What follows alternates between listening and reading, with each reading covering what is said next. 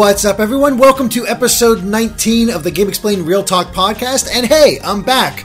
I broke my streak of never missing a podcast, and as unfortunate as that is, I kind of had to do it because, well, we need to get a Pokemon analysis done. But anyway, how are you guys doing? Oh, not too bad. Gearing up for E3, I guess. That is the big thing right now, isn't it? I finally booked my flight last night. Finally know I'm getting down to LA, and that was only $400 for like an hour trip. Gee, it's almost like waiting till the very last minute is a bad idea. Almost. Yeah, I mean, to be fair, you really only have yourself to blame for that. Or Tom. Tom is a good one. Or actually, it's true, yeah. We'll just blame Tom. Yeah, there we go. I like it. Yeah. That sucks, though. $400 from San Francisco to LA. Ugh. My friend just booked a flight to Portland for like $130 round trip, so... How far out is his trip? Oh, yeah, a few weeks, I think. But still. Oh, yeah. The point sucks. Yep. Yeah. Well, I'm doing okay. Just enjoying the calm before the storm, trying to get as much Udon work done as I can before E3, since I'm not really going to be able to get much done, during E3 week, and I never am. So, just trying to prepare as much as I can, as much as anyone can for E3. That's pretty much where I'm at. I have a huge list of things I need to do, both packing, little things to prepare for, just like little errands to run, and then also I have Kirby stuff to finish out because it's out. Kirby is out now, and I wanted to have certain videos ready, but because of Pokemon and everything else, it's not. So I'm in a mad rush trying to get that stuff set, and it's just like, oh god, I just don't have enough time. Like, I think I'm more stressed now than I will be during E3. Well, there's nothing to cover at E3 for us. So, yeah. I guess that is true. Really. Yeah. Oh boy! But what have you guys been doing this past week? Anything new, interesting, different? No, not really. Most of my past week was spent working on that top Zelda Hopes video. So yeah, I think that turned out really well. By the way, that actually might be one of my favorite videos I've done. I'm pretty happy with it. So yeah, no, I loved it. Thanks. Yeah. All good suggestions, and here's hoping they come true. A good bit of them come true. Yeah, of course. I mean, Derek, it's redundant to say they're good suggestions. They're coming from me. Of course, they're good. Oh, I should have known. Obviously, yep. I should have known. You should have. It was so obvious. But you haven't had a chance to play anything lately? I haven't played Jack this past week. I don't think. No, I haven't played anything. I just picked up Kirby Planet Robobot since I didn't, obviously didn't review it. So I picked my local game store, got it in a day early. So I went by last night. Of course, I'm really excited about it because I loved what I played at WonderCon, and it's Kirby, and Kirby is secretly Nintendo's best platforming mascot. It's not Mario, it's Kirby. But no, it's a great game so far. I played through the first world. It feels very much like Triple Deluxe, except with the awesome mech. So. Pretty much, I'm very happy with it. The only thing is the frame rate with the 3D on is actually really bad. Like, I thought they'd fix it. See, I saw your tweets about that last night, and here's the thing. I must have a terrible eye for frame rate, because I didn't notice that at all. Interesting. Okay, maybe. I know some people can't see it, apparently. Did you have I know 3D on, that's kind of been a... Derek? Yeah, I had 3D on the entire game, because the 3D is really good in Planet Robobot. And I didn't notice the slowdown at all. I had no issues with it, but apparently, I don't know whether it's just not affecting my game or I just cannot see frame rates, which, granted, I think is the case. It might be. I mean, it's an ongoing debate. Some people really just can't see it, or at least, the difference between 30 and 60. I think most people can notice when you dip below 30. Oh yeah, and I don't think it ever does. I think it usually is just, for me, it chugs along between 30 and 60. But it's definitely noticeable. Like, I almost just gave up on the 3D. As beautiful as it is, does it run better when you turn off the 3D? Much better. It's like night and day for me. You might see. Here's the thing: all the videos I've posted for that game, I recorded while I had the 3D on. So you'd think that it chugging or anything like that would show up in my video. And Andre, you've watched the video. Does it look like it chugs to you? I actually haven't watched that many of them, so I'm not sure. Thanks for not helping me prove my point. Game exposed. Oh, jeez. Well, I'll check out some videos. I'm curious to do. Yeah, I'm curious to look at them now, because I'm actually frame rates don't tend to bug me, but it depends how bad it is. But I mean, I'll notice them. They don't necessarily bug me that much when it fluctuates a small amount. But like even in Mario Kart and Mario Kart 8. once I learned, I didn't know this before, but once I learned that it's actually only 59 frames per second, not a true 60, I can see that hitch now every second. Me too. Yeah, and now it drives me nuts. I wish I had never known about it, but I would have never noticed it before. But now that's all. I mean, it's not all I can see, but I can notice it now. So it doesn't bother me that much in Mario Kart 8's case because it really does run at a perfect 60 frames, except for that one little minor hitch. But it's a consistent hitch though, so it's a little bit true. weird. Yeah. But it's not that bad. I agree. As far as Kirby's concerned, I mean, I think it stands out because Nintendo games are known for running at 60 frames in general, and Right. 60 frames is so smooth to my eye that I don't think games require it at all. I'm not like, you don't have to have 60 frames in your game, but when you do and then it drops, I notice it. Yeah, I mean, well, So, it kind of yeah. shows. It kind of shows like they're pushing up against the limits of the 3DS. I think, right? Like they want to push the graphic fidelity in Kirby beyond what it was in Triple Deluxe, especially now Yeah. with the mechs.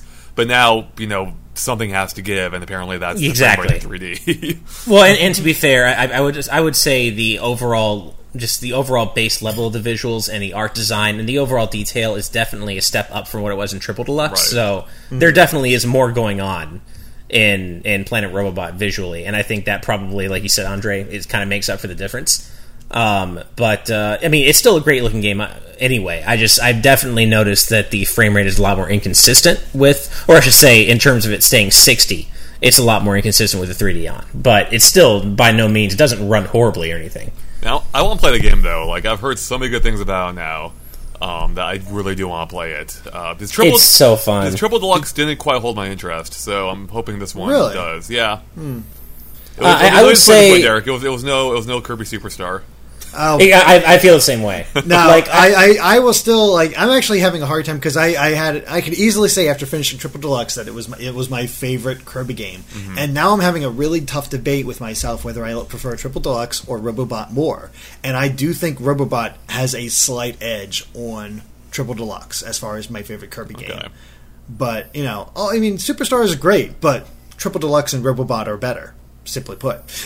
Man, it's fighting words. I don't know if I agree yet that I think Superstar is still the uncontested pinnacle of the Kirby series, but I don't think Triple Deluxe is bad. It just felt very, I don't know, it felt like a more inspired Kirby's Return to Dreamland, but Return to Dreamland felt incredibly generic to me. So That's actually a really good way of putting it. That's basically how it felt to me. I will say, though, what I've seen of Robobot, like, it looks way more distinct than Triple Deluxe did. So it definitely is. Like even just the first world, it's a lot more, and in my opinion, memorable and just stands out as being unique. I mean, the fact that the mech plays exactly like you would be playing Mega Man X and the mechs in that game, that alone is like some of the highest compliments I can pay in terms of like Mega Man X or Mega Man Mechs. Oh God! I mean X uses mechs too. I don't understand. That's his joke. I know. Mega Man's I know. in the mech. Yeah. No, Robobot yeah. is a fantastic game. It's really cool to now. It's funny when I get a game so early, especially in Kirby's case. I didn't realize how early I got that and how early the embargo was on that until I realized, like, oh yeah, June 10th. That's when it comes out. And now I'm seeing everybody actually getting a chance to play it and enjoy it. And I do get the general sense that people are really enjoying this game. And as I've hyped up before, the final boss is fantastic. I can't wait. I mean, already, I'm only at the beginning of World 2, and already the soundtrack has been fantastic, which of course it is, because it's a Kirby game. And everything I've heard about the final boss it's apparently one of the most epic Kirby final bosses ever, which is really, that's saying a lot, to be fair. So I'm excited about that. You'll see how they do it. Yeah, I've heard it compared to Gurren Lagann, which I love. Well, I think you heard it compared to that from Derek, right? Yeah, I think that was. Yeah. Fortunately, you've forgotten most of the other details because I did spoil it outright for you. Because for some No, reason, you did. I don't know why I didn't think you were gonna didn't care about that sort of thing, but It was just payback for him spoiling Game of Well, Thrones. he didn't spoil it for me. I know, not for you, but it's what goes around comes around still. Yeah, I just did my best to just kind of like not dwell on the details of what you told me, and I think I've mostly succeeded. Like, I have a general idea of what's going to happen in the end, but like I think I've done a good job forgetting a lot of the details he spoiled for me. Actually, immediately after, when just bashed his head into the wall repeatedly for an hour. Yeah, exactly. Yeah, I don't know how much more I'll get to play before E3, just because I've got a lot of Udon work to do before then. But I have gotten a little more progress made in Ratchet and Clank as well. And I think I'm nearing the end. It's weird. The pacing in that game's weird because I love that game. It's so fun. But I feel like I'm toward the end of it, but I haven't leveled up all my weapons more than like halfway through, if that. So I feel like all my weapons are less than 50% leveled to their max, yet I'm almost at the end of the game. So I don't know. I feel like the balancing of the progression is a little strange. But what's the last thing you've done? Because what was the last thing? I didn't have everything upgraded fully, but I still had got a decent point. I don't think basing the pacing on how strong your weapons is a good way to do it. Oh, okay. Well, also because I've only fought one boss in the game so far, and I just finished Pokitaru. Bosses aren't very common in Clank. Okay. Well, then I just finished Pokitaru, so I destroyed the water harvesters or the hydro harvesters, and now I'm going to go. I think actually go to Drek Industries. Well, I don't know what the planet's called, but I think you're not quite towards the end. Really? Okay. Yeah, I think you're about maybe 2/3 down, maybe a little farther than that, but around that. You still. It's an awesome game, though. It's so fun. It's so gorgeous. Yeah, and so I've just been slowly working on that while working. Yeah. So yeah, I haven't really got the chance to play much either. I got the funny thing is we got Tokyo Mirage Sessions in, and I did that stream, and I've had no time to play it whatsoever because of everything else I need to do in order to get E3 ready. And the embargo for that is so soon after E3 that I'm gonna have to marathon the game to try to have the review ready. It's going to be nuts, and we had it better off than most other reviewers too, because for whatever reason we apparently got it before, as far as I know, like everyone else. Yeah, it was nuts. I don't quite get it. And I would love to play some more Overwatch, but I just haven't had the time. So I just haven't done that sort of thing. But I am excited because I have these long plane trips to get from Pennsylvania to Los Angeles, and I was like, oh yeah, I can actually finally catch up on Phoenix Wright Trials and Tribulations. Nice. To actually get through that game, but through this trip because I just have so much time to play it. So that game is so good. Yeah, I'm looking forward to getting through it and playing it more and doing all that. So that's pretty exciting. The odd thing is that because I've been spending so much time with Pokemon, I got this. I had to do a little bit of research into the anime because I'd heard about it, but I didn't know the full details of the fact that apparently Ash can mind meld with his Greninja. Like it's sort of called like a synchronization type thing. And their movements become matched. Greninja becomes as powerful as a Mega Pokemon, and it sort of takes on the kind of the features of Ash. And it's just like it's rare for the anime to have any wholly unique concepts that the games do not use. It's like it just does not happen. They might remix it, but so a lot of people think that's going to come into it. So I was looking into what that, basically trying to figure out what that was. So I watched an episode where it happened in order to get a better idea of exactly what's going on. And I was shocked at how good the anime is now. Like the animation is crisp. The battles are so much more exciting now. They're dynamic and interesting to look at. And there was it was a battle. It was the X, Y, and Z anime, and it was a battle between Ash and his Greninja versus Diantha and her Mega Gardevoir, and it was a pretty close match. I'm like, holy crap, this is really good. So I actually looked on Netflix, and Pokemon, the first 2 seasons of X and Y, the XY anime are on there now, and I've actually started watching it. It actually does hold up. I mean, it still has the kind of elements of Pokemon that you'd expect. This is still a kid's anime, but it's still, I think the quality is surprisingly good for this show right now. That's actually interesting to note, because I was wondering what the deal was with the Ash Greninja.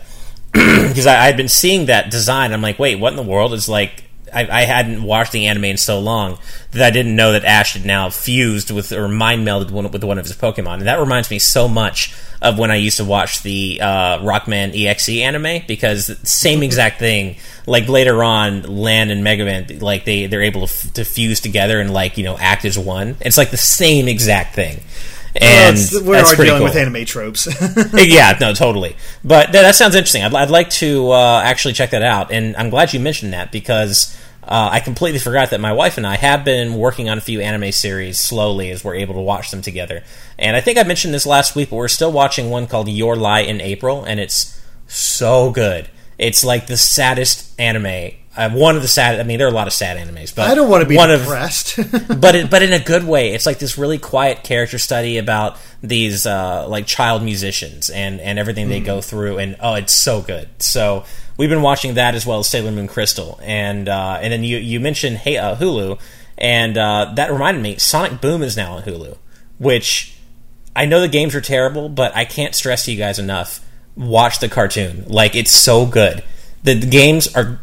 Well, sorry. The Wii U game is trash, but the 3DS game's okay. But the cartoon totally legitimizes the existence of Sonic Boom by itself. So, if you're listening to this, just trust me. No matter how you feel about Sonic, go watch this cartoon. It's great. I've heard from a lot of Sonic fans. They're fans of the Sonic Boom cartoon. It actually is pretty appealing to them. It actually hits that same sort of note that Adventures of Sonic the Hedgehog had. It kind of does. I feel like it's even better than that, actually, because I never was a big fan of the 90s Adventures of Sonic cartoon compared to the Saturday morning cartoon. But yeah, Sonic Boom definitely kind of scratches that itch, and I would say it feels like the good Saturday morning cartoons that we used to have as kids. Not like what kids have today, but like like the really quality cartoons that we used to have in the 90s. It feels kind of like a throwback to those, and it's awesome. Plus, you can just tell Mike Pollock's having a ton of fun. Oh, totally. Yeah. And what's also kind of funny, too, is that Sonic himself is kind of a douchebag in this. Like, he's kind of... he's slightly, like, sociopathic. It's really fun to watch. He's like, it's great. Is he still obsessed with chili dogs? Yes. Oh, sweet. He is, which is awesome. I guess that is canon. Actually, Andre, that reminded me, I don't know why, but... I saw on Twitter before we started doing this, you apparently saw some early reviews for Finding Dory. Yeah. So, I mean, the reviews... Okay, here's the thing. The reviews aren't bad. They're all just not amazing. They're all saying that it... Or, I only saw... from what I saw, from the snippets I saw, like, it's like, yeah, this is a fine movie, but it's not, like, as good as Finding Nemo. And that hurts. That depresses me. Because, like, Toy Story 2 is great compared to Toy Story 1. And it just seems like Pixar doesn't have it anymore. Like, that spark they had seems to be completely gone to me. I can't remember the last truly great Pixar movie I saw. Some would argue Inside Out. I think that's overrated. So... I was going to say, I loved Inside Out. Yeah, I definitely think a movie's overrated. Wow, okay. So, yeah, I'll still see Finding Dory. I'm just bummed that it's not, it's not what Pixar used to stand for, from what I can tell. Maybe I could feel differently, and I hope I do, but it doesn't seem like I will. You got to wait for that next great Disney movie, which I believe is called Moana. Is that Filipino princess movie? That's right. With The Rock? I don't know. Yeah, maybe. I don't know. I haven't heard anything about that. I've not looked too much into the details of that movie. So sort of same with Zootopia. Well, they haven't really talked about that much, but I was at D23 and they showed off an extended clip from it, and it looked really, really good from what I saw then. So I'm pretty stoked for this. I love how Disney's all of a sudden like reclaimed itself as at the top, like, and Pixar has dropped off. Like, what happened?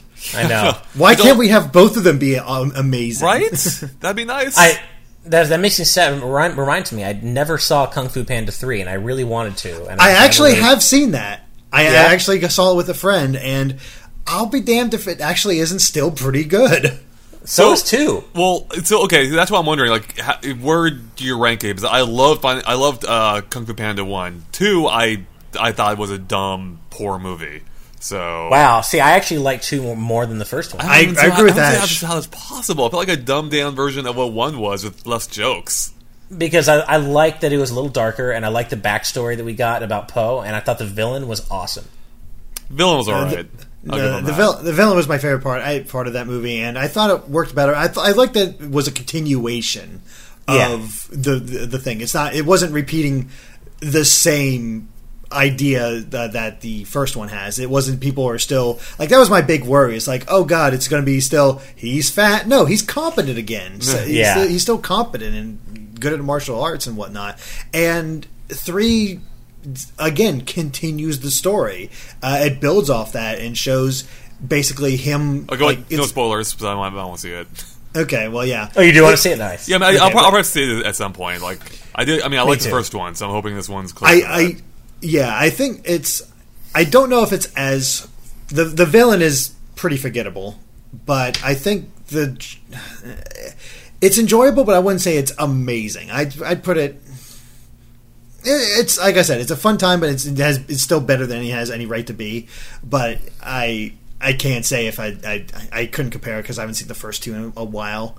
But it feels like it continues on, and it feels like kids will enjoy it. But I don't know how much. Well, you're not really selling me on this at all. Actually. Yeah, the more you talk about it, the worse you make it sound. Well, the thing is, I'm trying to curb expectations when I think I'm doing it too much. Like it was really a lot better than it had any right to be. It was a lot of fun. Well, it's kids will like it, but I guess it's okay. And it's I guess garbage. Yeah, I threw up while watching this movie. I'm so disgusted. No, it's still.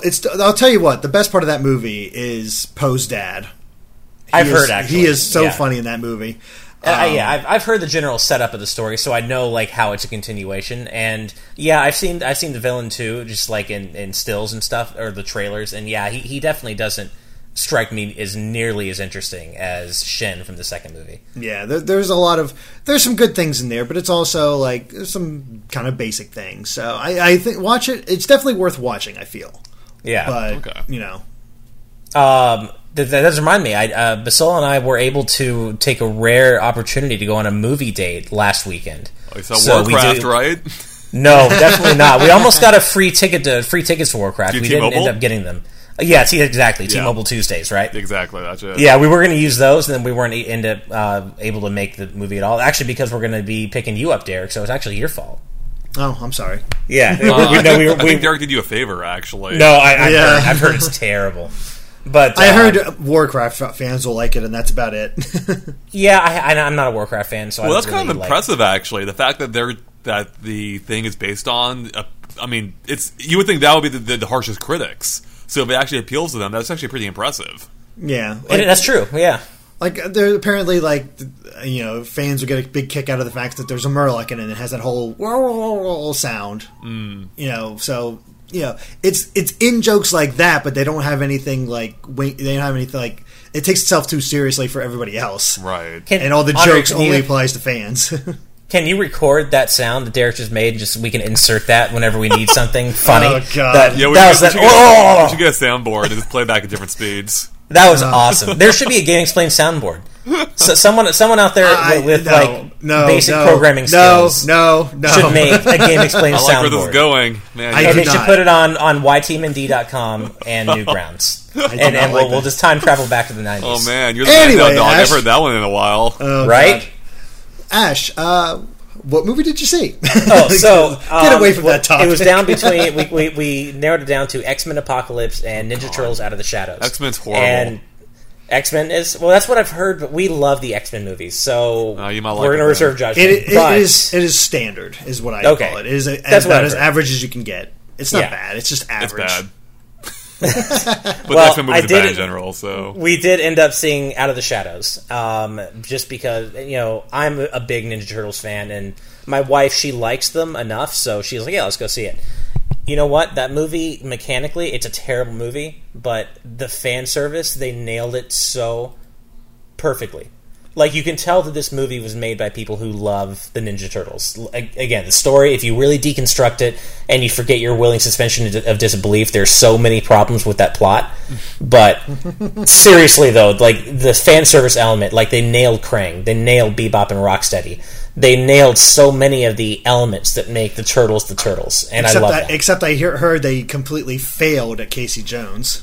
They did. Casey Jones. Now, of course, though, when you're walking in the footsteps of Elias Koteas, I feel like you can only go down from there. He's the perfect Casey Jones. Yeah. And and he got it right the first time. How can you make that role your own after he did? Mm-hmm. So I agree that the Casey in this movie kind of sucks, but I feel like he's not really offensive either. He's not terrible. He's just very kind of there. And just kind of forgettable. But he's not aggressively bad. The things I've heard, like, I was actually watching the trailers. I'm like, you know what? This actually looks decent. And I heard some of the things coming. I was like, oh, this does not sound fun. I mean, I think it's entertaining. I mean, it depends on what you're going for. If you're going for a good Turtles movie and you're just willing to just have a good time and not take it too seriously, I think you'll really enjoy it. But if you're looking for, like, a movie that maybe makes logical sense and like is actually a good movie, if you are not a Turtles fan, you're not going to find it, because if you're not a Turtles fan, there's absolutely no reason for you to see it, like unless you have a kid who wants to see it, because the movie itself is just not that good. But as a Turtles movie, I think it works. Maybe, I don't know. I might I might Netflix it at some point. And yeah, I mean, yeah, you don't have to go see it in theaters. I'm glad I did, but it's definitely not for everybody. But I don't know. I had a really good time, so. But I also think that I was willing to go and get what I got out of it. You know? I did hear alternatively that Bebop and Rocksteady are the best thing about that movie, bar none. And they're awesome. And also that they're this weird thing where all of a sudden they let these two characters, like, they have more focus than Krang, than Shredder, than anybody else in that movie, and it's just letting them sort of do that whole Judd Apatow like riff thing where they just have these weird conversations and just sort of like Line-O-Rama type stuff. Totally, that's exactly what they are, and it's awesome. I will say Shredder though is very underused. Shredder, I don't know what they were going for. What's weird is that it almost felt like the entire third act of that movie suffered from major cuts and rewrites, because you can tell there are major leaps in logic in the third act that just like it feels like there were entire scenes explaining how characters got to certain places that were cut out from the movie. It just things start feeling really choppy in the last act. So I don't know if maybe there are some like late minute or like late hour cuts to get the movie out on time, but there's some weird storytelling in this movie. But fan service wise, it's awesome. And it bombed at the box office. Yeah, I kind of figured it would. Ninja Turtles is one of those properties where like it's always around and it never quite dies, but I feel like it's never quite it never remained as popular as it was in the 90s. And it's weird. It's like in this weird limbo of like just popular enough to stay around. I feel like though, not popular enough to like be big. It's probably because I didn't follow that closely, but I feel like, I don't know, after like early 2000s to whenever that new cartoon came out, I didn't hear anything about the Turtles at all. You know? Yeah, there was like a dead zone there. I think around when I think it was the early 2000s cartoon. I can't remember what network it was on, but that was like, I would say, the lowest point of the Turtles' popularity. And I think the Nickelodeon cartoons brought them back a bit, because the Nick cartoon is so damn good that I think it's kind of brought the franchise back as a whole. And then these movies like exist in kind of a weird middle ground where people are seeing them, but they're not necessarily that popular. Right. It's weird. Yeah. Huh. I don't know. But if you're a Turtles fan, I'd say it's worth the $10-15 to go see it. It's just a goofy, weird, good time. Cool. I'm trying to think of what movie I want to see next, but I'm honestly blanking on it right now. Maybe Finding Dory might be the next one. I feel like there was something else before that, but I can't remember anything. So, whatever. I hate to say it, Andre, but I'm not really that surprised at what you've heard about Finding Dory, and I actually kind of want to see X-Men Apocalypse before that. I'm more interested in seeing X-Men than I am Finding Dory. Well, I mean, you should, because at least Finding Dory should be amazing after that. So that's true. There you go. That's a good way to look at it. Yeah. I will say I have higher hopes for Finding Dory than after watching X-Men Apocalypse. Okay, good. So. I'm so surprised, because Days of Future Past was so good that it's hard for me to envision such a large step down from that movie. But that's what everyone's saying, that it's just like one of the most generic, forgettable X-Men films. So I just have to see it for myself, because that surprises me so much after how good Days of Future Past and First Class were, actually. Yeah. I don't know. We'll see how it all goes, but more movie talk and all that. So, I think that's everything we've been up to this week, which actually it turned out to be quite a bit. Yeah, which is good. Yeah, definitely. And so this normally would be the point where we cover the news and a couple different news topics. However, because we're so limited on time and unfortunately just need to get stuff ready for E3, well, not unfortunately, but we just need to get stuff ready for E3, we're going to sort of cut out the news this week, and I don't think there's anything too major going over. Well, plus not just that, but anything we cover could be instantly outdated by the time this goes live because of E3 happening. So too. And we do have 2 E3 discussions going up this weekend, one out today, Friday, and then one that goes up on Sunday or yesterday if you get this on Monday. So, yeah. So we're just going to go ahead and skip the news this week and move on to our topics, which, of course, as always, is suggested to us by our Patreon backers, which you can become one as well for just $1 a month, and that'll get you early access to the podcast as well as the ability to suggest these topics. So, who wants to go first for the topics? I'll start things off. My topic comes to us from Patreon backer Pode, and he's wondering, what is your favorite video game weapon and why? And then he asked a bonus question, exactly how many amiibos do you own? So those are two totally separate questions. I chose it for the former, but you can answer the latter if you want. I don't know. The amount, I have like 50 amiibos because I have to for work. Otherwise I would literally have 0 amiibos, but I do not care about them.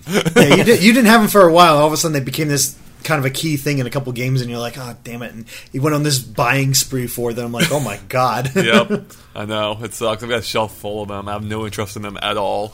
But anyways, I want to answer the main question here. Favorite video game weapons and why? So, obviously, we're all big Nintendo fans. Me, perhaps, even more so, in that I'm very focused on Nintendo. And such, there's not really that many weapons, per se, in Nintendo games. However, when I think back on like my favorite weapons of any game I've played, one of the first games that comes to mind is Perfect Dark.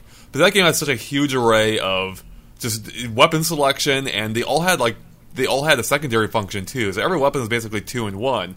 And there are 2 weapons that stand out to me most in that game. One is a laptop gun, which you could throw out, and it would become a sentry turret, and it would just hone in on anyone that walks by and just hopefully just take them out. And I love that. Like, it was so fun, like just running the room, throwing the laptop gun, and getting the hell out of there, and just seeing the mayhem.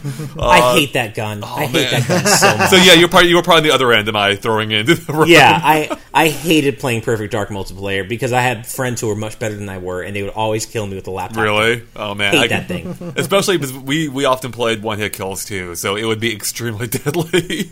Ugh. And that.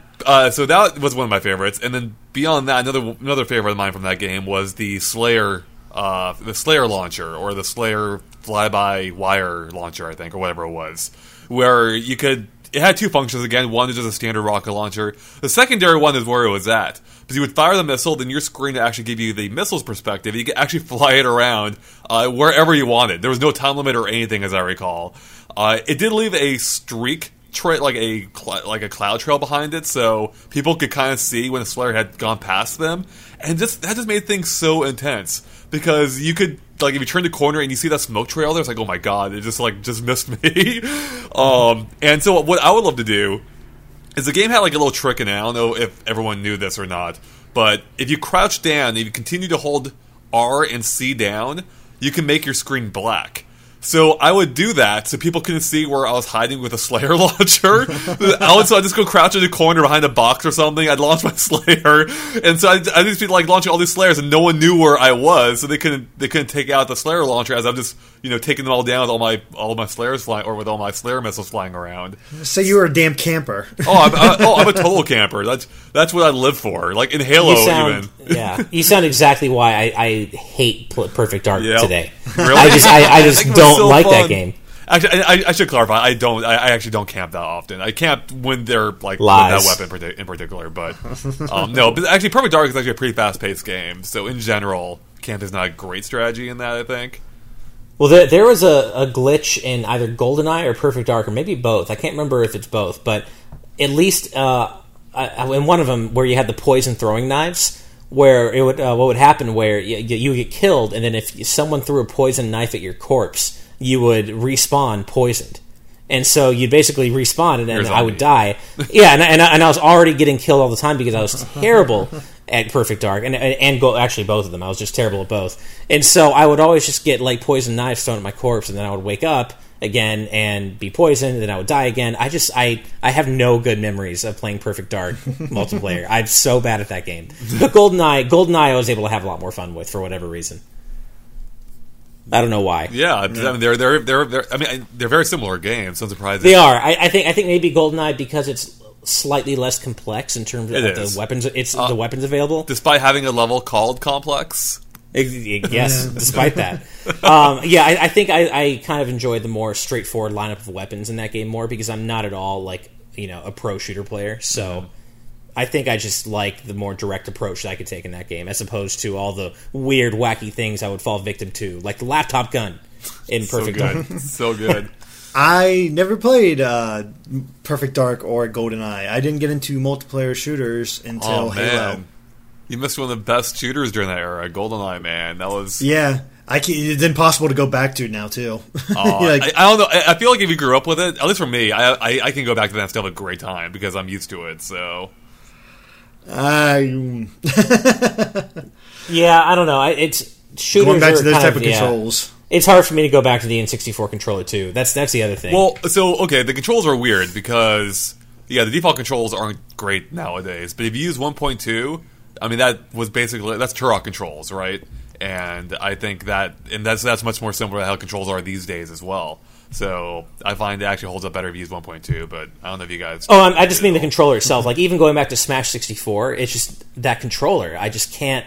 I don't know how I ever enjoyed using that controller. Man, I actually have no problems going back using it. Like, it's... I don't like it. My biggest complaint about that controller is just that the middle and right handles are maybe a little bit too close together, but I have no issues going back to it. Like, I actually quite like it still. I mean, it's not my favorite. The GameCube one is, but I have no issues with it. I actually agree with Andre. I mean, it's still weird to hold, like, because I never used, like, barely ever played a game where you used the D-pad and held it like a normal controller. It was always the middle and the right, but I still don't have many issues using the controllers for other games. I just don't. I don't enjoy going back and using the N64 controller. Like that is by far my least favorite part of replaying any old N64 game on the N64 and not like Virtual Console or something. See, for me, for instance, I find the C buttons work a lot better than using the control stick in like the Virtual Console games. So I actually find the core, like the gore, it does. Controls, it doesn't work quite as well. No, yeah, that's true. I don't know, that controller's just not comfortable to me, and I think because they got it so right after that. I mean, I would say the GameCube controller is basically perfect. Yeah. I mean, I think it's the closest any controllers come. Yeah, I agree, honestly. So to go back to the N64 controller, it just doesn't... I don't know. I think maybe the problem is that it's flanked by what I consider to be the perfect controllers, both the GameCube and the Super NES. Like, the Super NES controller to me is still one of the very best there ever has been. So I think maybe the fact that the N64 is like the weird middle child in between those two fantastic controllers, it stands out to me as being maybe worse than it actually is, but I don't like using that controller these days. That's fair. Yeah. So, weapons. Weapons. Yeah, that's true. Weapons. So I've been thinking, it's a good question. It's not one I hear often. Of course, now I am playing Ratchet and Clank, and I would have to say that already one of my favorite weapons is the Pixelizer. That is awesome. Just getting to turn all these, beautifully rendered 3D enemies into these, pixelated monstrosities. It's such a cool graphical effect. So I can definitely say the Pixelizer is up there. Is one of my favorite weapons. But I'm thinking a little more old school, and I have to say one of my favorite weapons back from when I was a kid was the Hyper Beam from Super Metroid. Just because it's so empowering. You spend this entire game with the weaponry that you're used to, and then the final battle happens, and Mother Brain kills the baby Metroid, and it's like you want to get revenge, and suddenly you can. And you now have this Hyper Beam that just demolishes not only Mother Brain, but then everything after that in the escape sequence. Like, everything is like now a one-hit kill. And there was something so empowering about just how powerful that weapon was, and the fact that, Samus is now like, she's like shining in all the colors, and she's like multicolored, and I don't know, it just felt like that super cool God mode moment that everything had been culminating to throughout Super Metroid. And I just feel like they really delivered with the way the Hyper Beam felt. So that is one that stands out in my mind. And then, of course, as a Mega Man fan, I can't not mention the Metal Blade, the most OP Mega Man weapon of all time. But not just the Metal Blade. I actually am thinking of the first Mega Man X game, which is one of my favorite Mega Man games of all time, and the Storm Tornado, which is Storm Eagle's weapon. I always thought that felt super cool. I love the way that weapon looks, the way it sounds, the way it kind of flies out and has a little bit of lag to it. It just felt like the coolest weapon in that game, and that's like one of my favorite games of all time. So those are some of my favorite weapons that I can think of. All good choices, I'd say. Yeah. Yeah. I don't have much to say about that, but I haven't played those games. God, you haven't even played the original Mega Man X, Andre. I just can't. I can't with you. I can't. It's one of the greatest platformers of all time, man. Oh man, yeah, I don't know. Mega Man, for whatever reason, Mega Man never did much for me. So I mean, well, part of it is because I didn't play it back in the day. So, but I just, I'm not sure. Like, I tried to go back and I have tried to give some of them a chance, and I don't know, doesn't feel like. And yet, you would dare play him in Smash. How dare you? I know. You haven't earned that right. Yeah. Although I should say I would be remiss if I didn't mention Smash. All of Mega Man's weapons in Smash are so fun to use, so all of those automatically get a pass because they were all translated so well from the games they came from. The Metal Blade is just so fun to use in Smash because you can't spam it like you can in Mega Man 2, but you can keep up some crazy projectile pressure with it and just drive your opponent up the wall. And like that, along with Mega Man's pellets in Smash, they're both so fun to use because you can just see when you're playing against someone who doesn't know how to play against Mega Man, you can just see them break down slowly and lose their mind dealing with all this projectile pressure. It's a lot of fun. I tell you, Ash is a sadist. When it comes to Smash, I kind of am. Yeah, it's true. Oh gosh.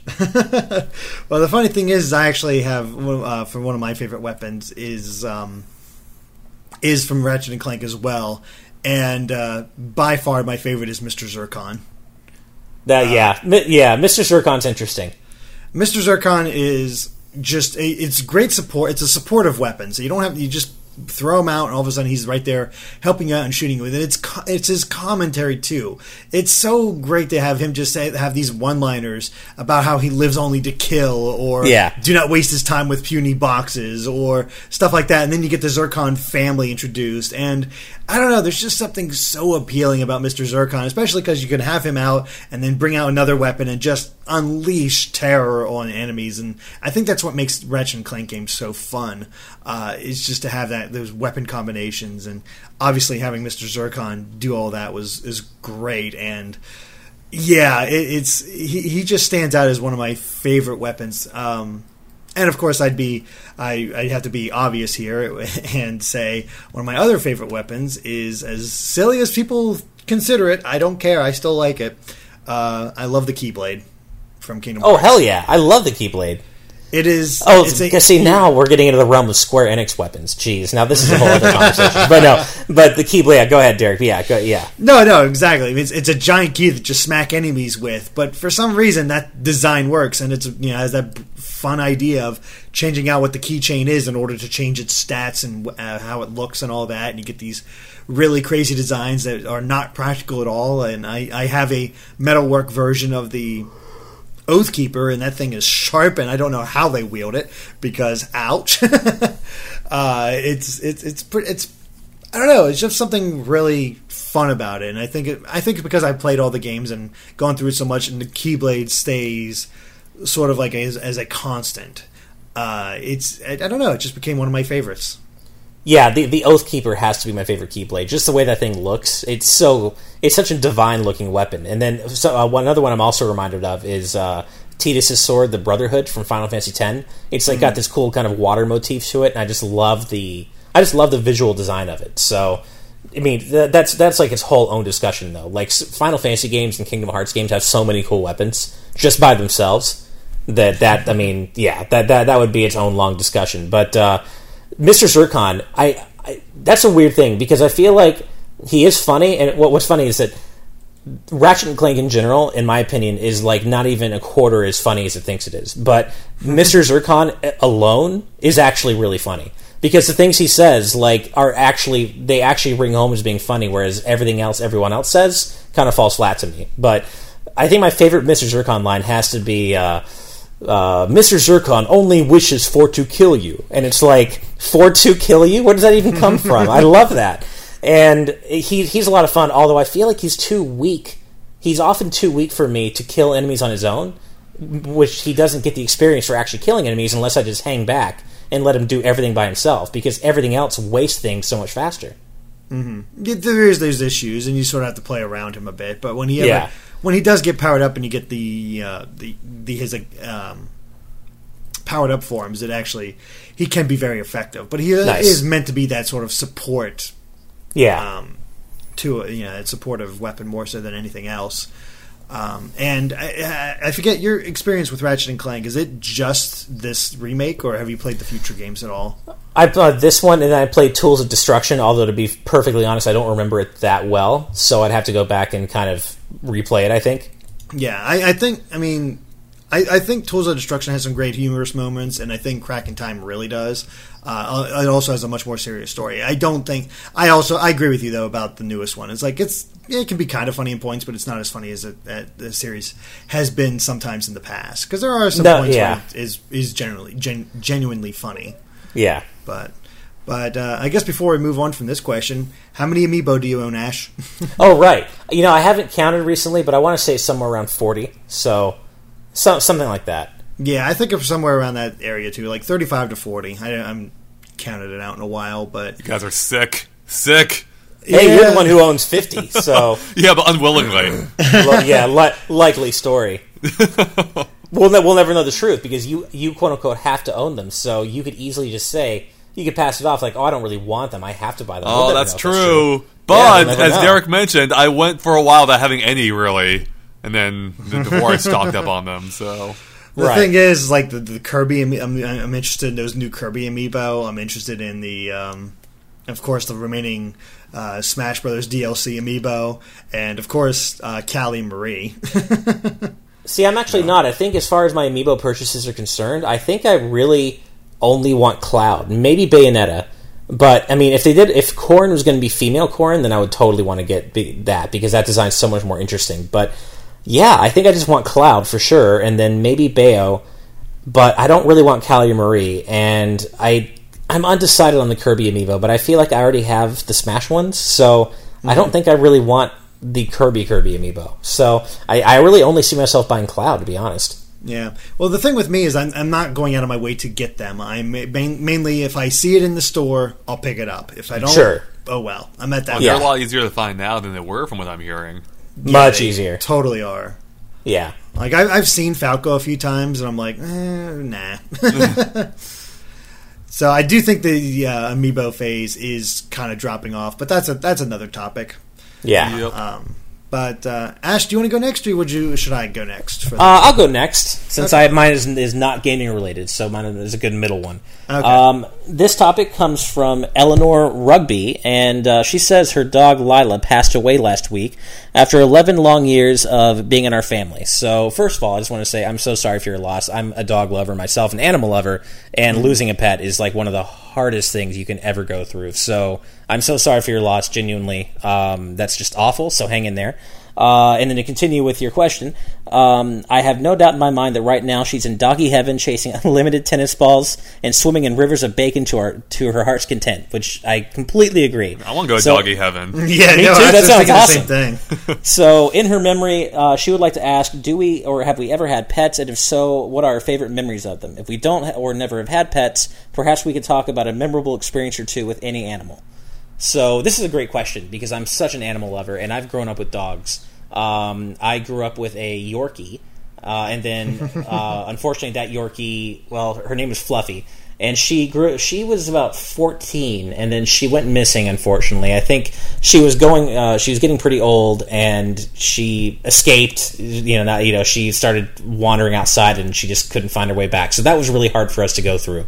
But then we got 2 new Yorkie puppies, and they're still around. They live with my parents, and I love those dogs to death. I mean, I love small dogs. I love all dogs, but small ones, I think because I've spent so much of my life around small dogs, I just have an affinity for them. And I have so many good memories with those dogs. And, I mean, I adore dogs, and I adore animals. So trying to think of specifically my favorite memories with them, but I would say that one of them, our dogs right now are named Poochie and Taylor, and again, they live with my parents, but every time I visit my parents, I spend a lot of time with dogs, and one of my favorite things to do is I'll gently blow in Poochie's face, and it kind of makes her freak out a little, and she'll use her paws to kind of wipe it out of her eyes, and then she'll not actually try to bite me, but she'll kind of play with me. She'll try to kiss me on the face and then slightly kind of play with me, and I'll feel some teeth, and it's just funny. It's like a thing we do, and she's like the most loving little dog, and God, I love dogs. So I wanted to, pay respects to the dog that you lost because it's such a hard thing to go through, and I just love talking about animals. So I think this is a great question. It's funny that you have a Yorkie, because I actually grew up with a lot of small dogs myself. My dad currently has a Yorkie right now. And I say my dad, technically it's my sister's, but she was living in an apartment that didn't allow dogs, and she just couldn't keep him there. So she ended up leaving her dog with my dad, and my dad was like, "Oh God, not another dog," because he always puts on this air of like not wanting to bother with pets or anything like that. But him and that dog are just so connected right now. Like, I think I've mentioned this before, but my dad is in a wheelchair. He's been ever since I've been born, just because of a motorcycle accident that paralyzed him from the waist down. And he'll come in from outside. He'll be working outside, like pulling weeds or something like that, and he'll come inside from doing all that. And this Yorkie, my sister named him Riley, will immediately jump on his lap and like just sit there and ride around with him and whatnot. He is attached at the hip with my dad and listens to him so well. It's really cool. But as far as the dog I grew up with, we had a Pomeranian named Rusty, and because fur. And one of my favorite memories of him was living in Pennsylvania, we got a heavy amount of snow. I think we got a good foot of snow, and so for whatever reason we of course had the day off, and we got our sleds out, and we decided to have Rusty out there with us, and we decided to build like this little snow mound and just slowly take him down, slide the sled down this mound with him on top of it, thinking, oh, he did get a nice fun little ride. Well, what we didn't count on is that he's sitting there perfectly fine, and we edge the sled down so it goes down, and the front of the sled hits the snow, stops dead, and he goes flying off the sled. Oh, jeez. Into this, it's all a foot of snow, so it's just pops off right into the snowbank, disappears under the snow. He's like, oh God, reach out and grab him, pull him up right away. He's fine. He's just covered in snow. And that's awesome. I don't know, just the visual and seeing him flying off the sled into the snowbank is always fun. That's pretty awesome. Poms are so cute. I love Poms. Mm-hmm. Yeah, my parents have one. Yeah, they're yippy little things, but dang. Oh God, it was horrible at first too. Like when they first got him, because when he was younger, because he had severe separation anxiety whenever my mom would go somewhere. So luckily that's gotten way better, but God, that was horrible. I had to watch him. They went. My mom was at the store once. I had to hold on to him while she was shopping, and he would not shut up until she came back. I'm like, Jesus, calm down there, little guy. That can get ridiculous. But I remember when we first got Rusty, he was so tiny. We got a water bowl for him, and he went to take a drink, and it was so much bigger than him that when he reached his head down, he actually fell into the bowl. So yeah, that's awesome. I have a lot of good memories of all of our dogs, actually, both Fluffy and the two that we have now, because my parents have wooden floors. They'll very often slide across them. They'll run to get a treat or something, or they'll chase a ball and be really excited, but then they'll realize they need to course correct, so they'll try to turn around, but they can't because they're sliding on the wood floors. So it's hilarious to see one of these little dogs try to turn on a dime, because they'll literally slide across the floor for a second before they're able to get enough traction to turn around. It's really funny. It's what about you, Andre? What about you, Andre? Any funny stories? Because I know you parents have dogs. They have dogs now. I grew up mostly with cats, though, so I guess I have to represent the cat crowd here. I'm trying to think. I mean, there's cats are by their nature aren't as active as dogs, so there's not as many funny stories I can think of. But do you remember? I do have a couple stories that I remember fondly of them. Well, for one, I remember just growing up, when I can't remember how old I was when we got our first cat. Maybe I was 12 or something, 10 maybe. And I just remember my parents always being like, "Well, we're not getting any pets again." I guess they were done with it, and that was I just accepted that. I'm like, okay, we're never gonna have any pets. That's too bad, but I'll live with it. Then I came home one day and I smelled something weird. There was a different musk in the house, and my parents were like, "Hey, you should go look in the closet." I'm like, "Okay, that seems a little bit weird," but go take a look. I open the closet up, and there's like just this young cat just sitting there, just chilling. I'm like, oh, this is awesome. We finally have a cat, and that was Missy. That was our first of 3 cats I think we had. And yeah, she was great. She was like a gentle, super friendly cat, and we had her for she was there as long as I was there. Even longer, or since after we got her. So so I remember she did get a little bit heavier in her when she got older. She got a little bit heavier, and at the time I still had the bunk bed. It was just me in my room, but I had the top bunk portion, and so it was like probably 6-7 feet off the ground. And I remember one day I woke up. Like, it was far too high for our cat to get to, and she was, older and fat at this point. And I woke up one day, and she was right next to me on the bed. I'm like, what the hell? How did you get up here? And it turns out I had left my chair, like I had this stool, and I left it out just beneath the bed, and there was still a pretty big separation, but it was high enough that she could jump up to the bed. And she would start doing that every night then. I would leave it out, and she would jump up to the bed. I'm like, damn, that's impressive for this old fat cat. That's awesome. Getting your exercise. Yeah, seriously. The way cats can move is just so...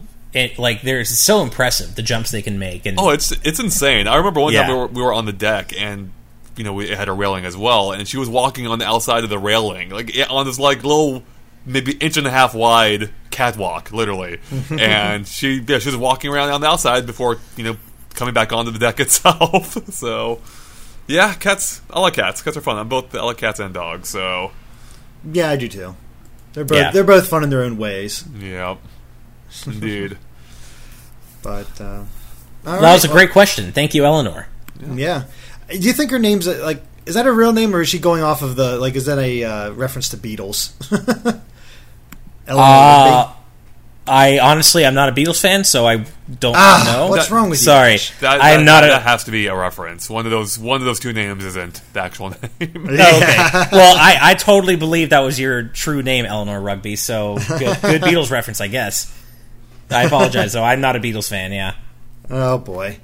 All right. Well, my topic comes from Toby Dale, who says, hidden gems, games on Nintendo platforms that aren't very well known, but you think are hidden gems. So it wasn't really structured as in the form of a question, but basically, what are some hidden gems what are some games that we consider hidden gems for Nintendo systems? And I thought that was pretty interesting because it's always fun to talk about smaller games that you don't really hear about too much, but you think are really, really good.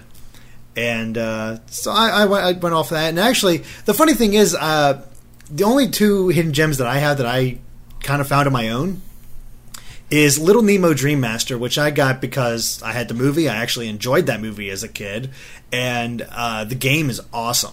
Like feeding candy to animals and taking over and getting all these different abilities. Game was freaking hard. I never actually beat it, but it's a classic Capcom game, and it sort of just fits their whole MO of having like licensed properties games be really, really good. And if you can track it down, it is an excellent game on the NES. And the other one I found on my own was Ghost Trick Phantom Detective. I had no idea what its connection was to Ace Attorney, because it actually is developed by the same, I think, director as the Ace Attorney games. Just a sort of a different idea for him. And you basically play a guy who, dies, and you have to solve your own murder. And you get these crazy situations, and you got to manipulate objects by possessing different things, and has this really great Pomeranian character named Missile. Missile is his name.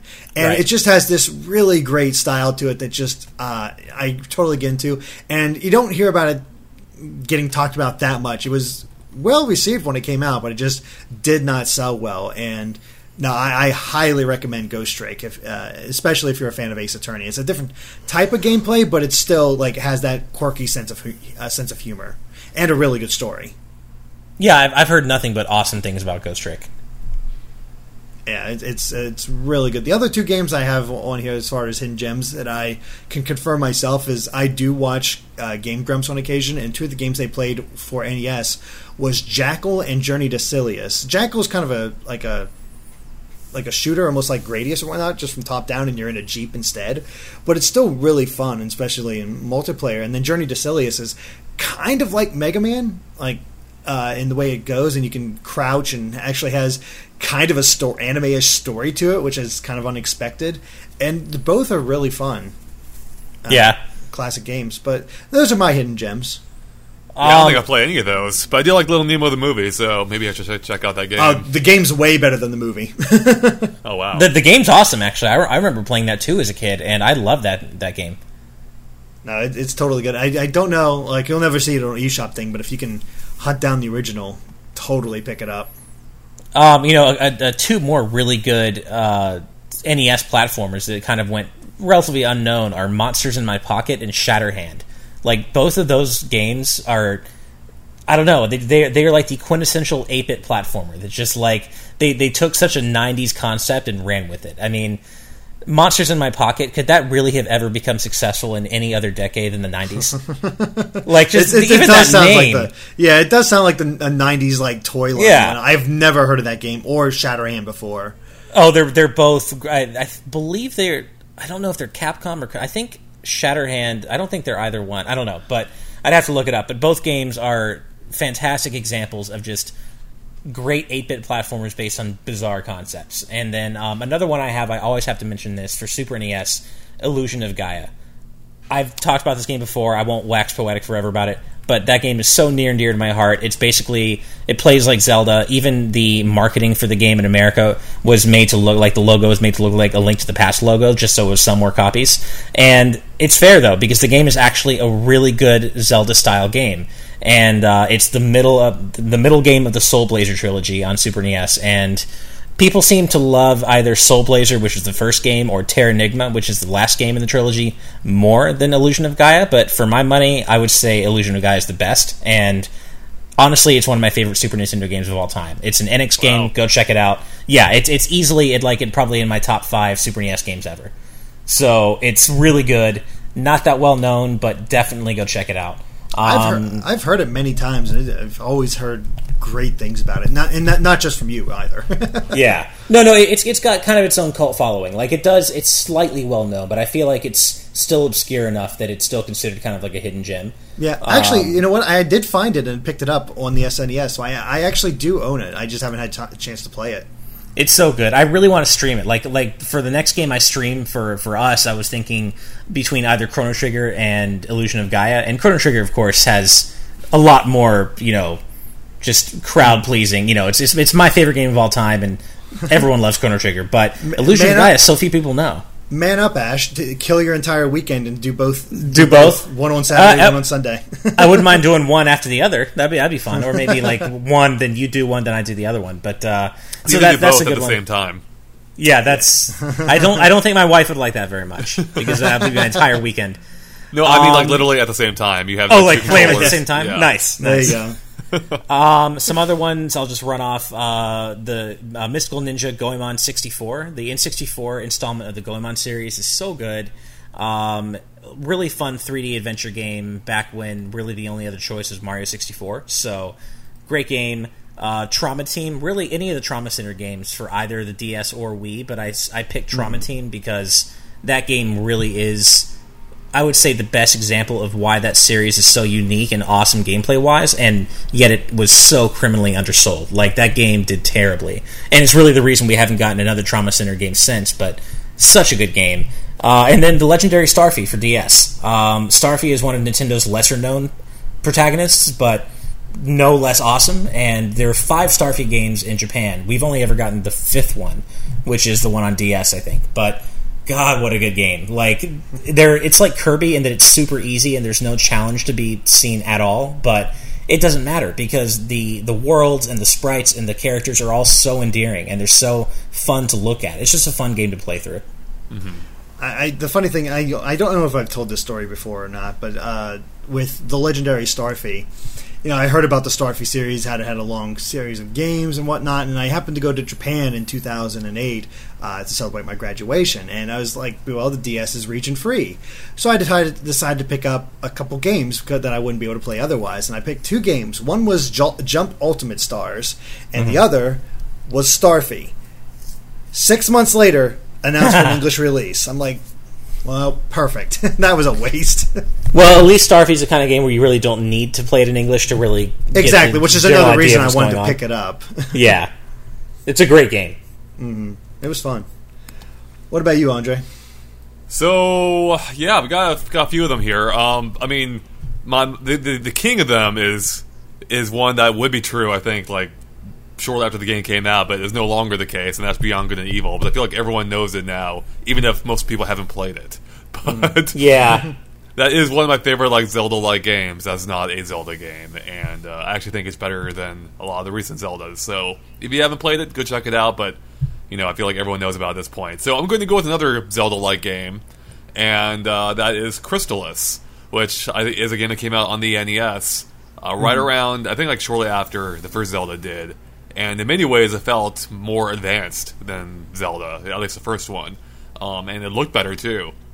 So I've never actually fully beaten it. I want to go back and fully beat it someday. I did get pretty far in the game, and yeah, that game was just a lot of fun. It had like an ambitious world. It had a story to it, and it was just a really enjoyable game. So they did re-release it on the Game Boy Color. It's not as good though. So if you can play the NES one, I definitely recommend that. Actually, I actually was able to find a copy of Crystallis and pick it up On NES. On a convention. And the thing is, it's actually a really reasonable price. I think it was only like $5 to $10. Really cheap. Wow. That's awesome. I've heard of Did you Crystallis. play it? I never actually I played it. haven't had a chance to play it. Like, you kind of keep me busy, so that's why I use the streams to play different games. Right. So yeah.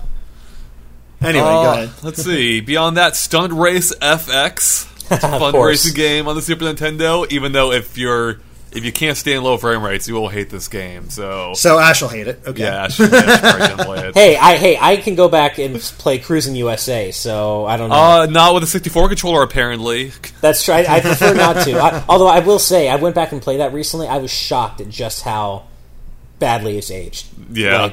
I seem to remember my mind's eye seems to think Cruising USA was like this amazing looking game. Yeah, it yeah. wasn't at all. It's terrible looking. Game. Yeah, Well, I remember hold seeing on. it in an Well, I think arcade. you'd say it isn't. Not that it wasn't. I think it did look good back in the day, but It did. Yeah, I think It doesn't it's just, hold up, It's I aged agree. so poorly. like things pop. I mean, there's like no.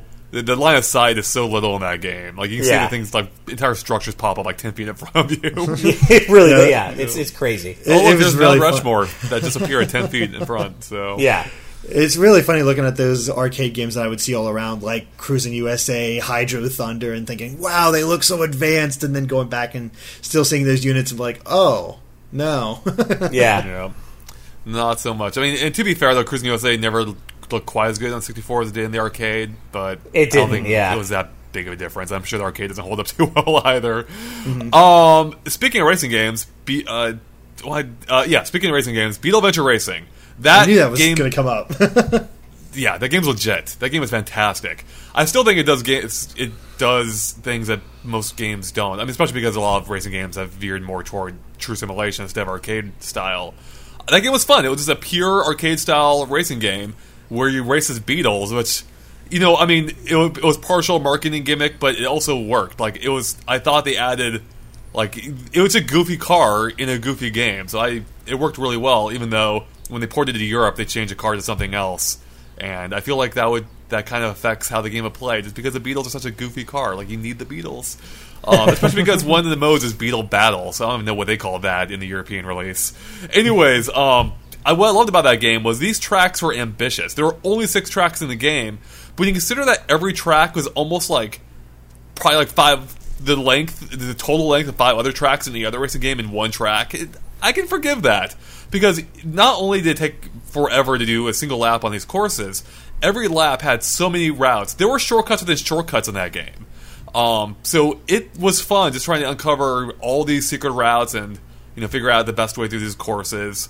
And it just worked so well. And I love the themes of these courses too, because the game was quite a stunner back in the day. It even had like reflection mapping to some degree on the cars. You can see like the environment reflecting in the windows as he drove, or even on the car body as he drove past them. So it was just a really impressive looking game, and it holds up. I think I can still go back, have a lot of fun, and even the multiplayer modes were awesome. Like, it had a Mario Kart style battle mode, which I just mentioned, Beetle Battle, and that was fun. So we actually got to play it together, I believe, last year. Oh yeah, did we do that here? That's yeah, right. Yeah, we played it together, and actually that reminded me of another game that I highly recommend that we also played together, Snowboard Kids on the N64. Oh, it's so good. That's a great game.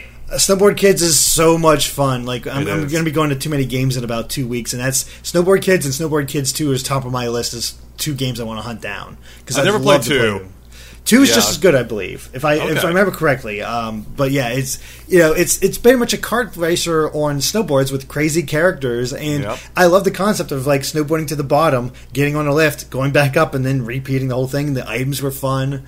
Man, I had so much fun playing with that with you last year. I want to play. That'd be fun to play together because I never played Snowboard Kids that much. I've played it, but it would be. No, I don't have it. I can bring it down with us if you had 64. I don't. It's in storage. Yeah, I don't have all my consoles with me, unfortunately. Lame. Yeah. You hit the 64 controller that much, huh? Man. Yeah, that's exactly why. Yeah, I wish I had room for all of my retro consoles. God. Because I have them all. They're just all in storage. Yeah. Yeah, I have them all, but I have them connected to 2 different TVs. One in my bedroom, one in my living room. Yeah. So, yeah. I have one final game here. Okay. And that is Henry Hatsworth on the Nintendo DS. I've heard really good things. This game is fantastic because it's a platformer and a puzzle game at the exact same time. So on the top screen, you have the platformer. On the bottom screen, you have the puzzle game. And there are points at which you have to... So basically, I'm trying to remember correctly. It's been a while since I played this game. But I think the lower field's constantly filling up with like puzzle pieces, and so you have to take a break from the platforming occasionally to solve some puzzles, or to like it's like a Tetris style, or not quite Tetris style, but like in that same vein of puzzle games. So like you're sliding shapes around and lining things up, and by doing so, though, it gives you power ups or powers you up, I believe, in the platforming screens. You have to switch back and forth in order to make sure you don't fill out the bomb screen. So you have to maintain your puzzle pieces while also powering up your platforming abilities, if I recall correctly. And it was just a ton of fun. It was such a unique mechanic, and I love the idea. Like I like it when games make you manage more than one thing at a time. Like that just really appeals to me, and not too many games really do that. Certainly not to the degree that Henry Hatsworth did, and because it felt so unique, I quite enjoyed it. However, I do want to mention that game quickly becomes impossible. Like that game is tough as nails, especially because the game you can actually upgrade your characters to go through the game. And apparently I chose poor upgrades because I reached a point in the game that I'm pretty convinced is impossible to beat because I could just not do it. So I think I'd have to start over, like restart my character. And so it became a point of contention with me and Tom, because Tom was also playing the game. And he managed to beat the part, he managed to not only get past where I was, but he beat the game. So he rubs it on my face every time he gets a chance to. Nice. So, but yeah, that's a really fun, inventive game. So I think it's a standout game for the DS that almost no one knows about. I heard about it at the time, but I think I looked over it because I saw that. I think I just looked at the title and the box art and was like, this is just a ripoff of Professor Layton because of the whole thing and everything else. But what were we going to say, Ash?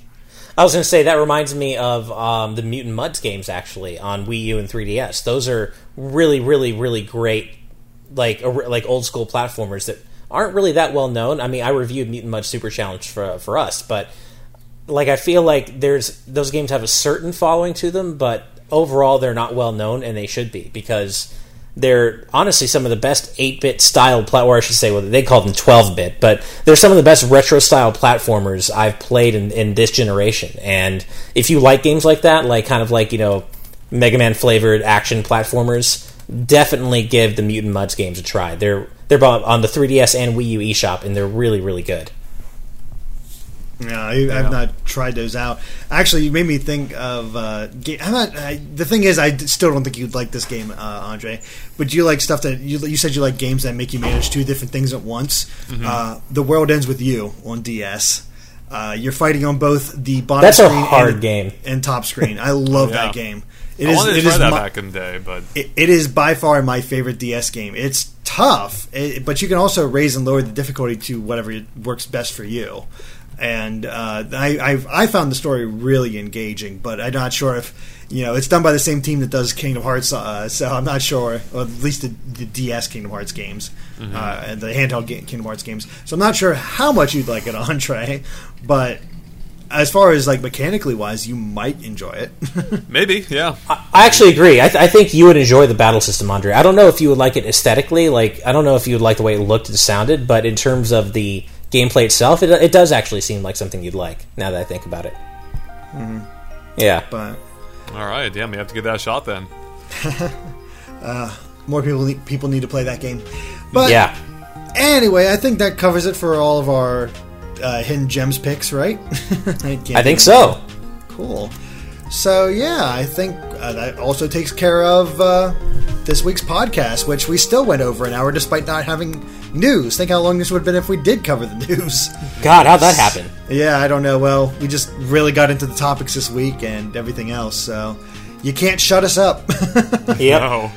So, yeah, as always, guys, thank you so much for listening. And, of course, if you haven't already, back us on Patreon for just $1 a month in order to get these podcasts 3 days early and offer up these topics that we like with the ones we just discussed. And, as always, keep an eye on Game Explain for more podcasts from us and other things gaming as well, including the upcoming E3 coverage. So, with all that said, catch you guys later. Bye.